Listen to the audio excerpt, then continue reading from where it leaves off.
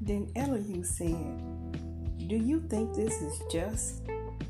You say, I am in the right, not God. Yet you ask him, what profit is it to me?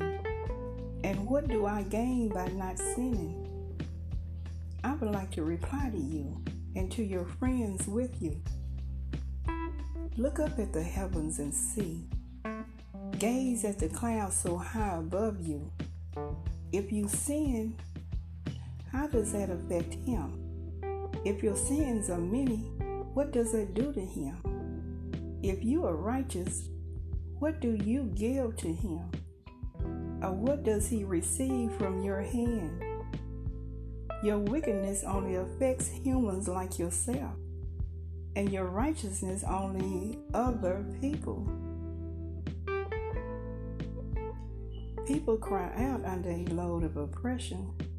They plead for relief from the arm of the powerful, but no one says, "Where is God, my Maker, who gives songs in the night, who teaches us more than he teaches the beasts of the earth, and makes us wiser than the birds in the sky?"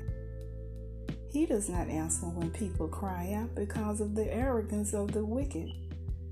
Indeed, God does not listen to their empty plea. The Almighty pays no attention to it.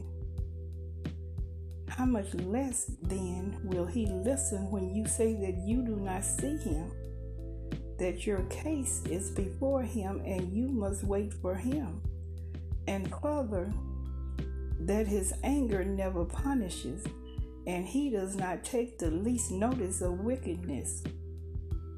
So Job opens his mouth with empty talk. Without knowledge, he multiplies words.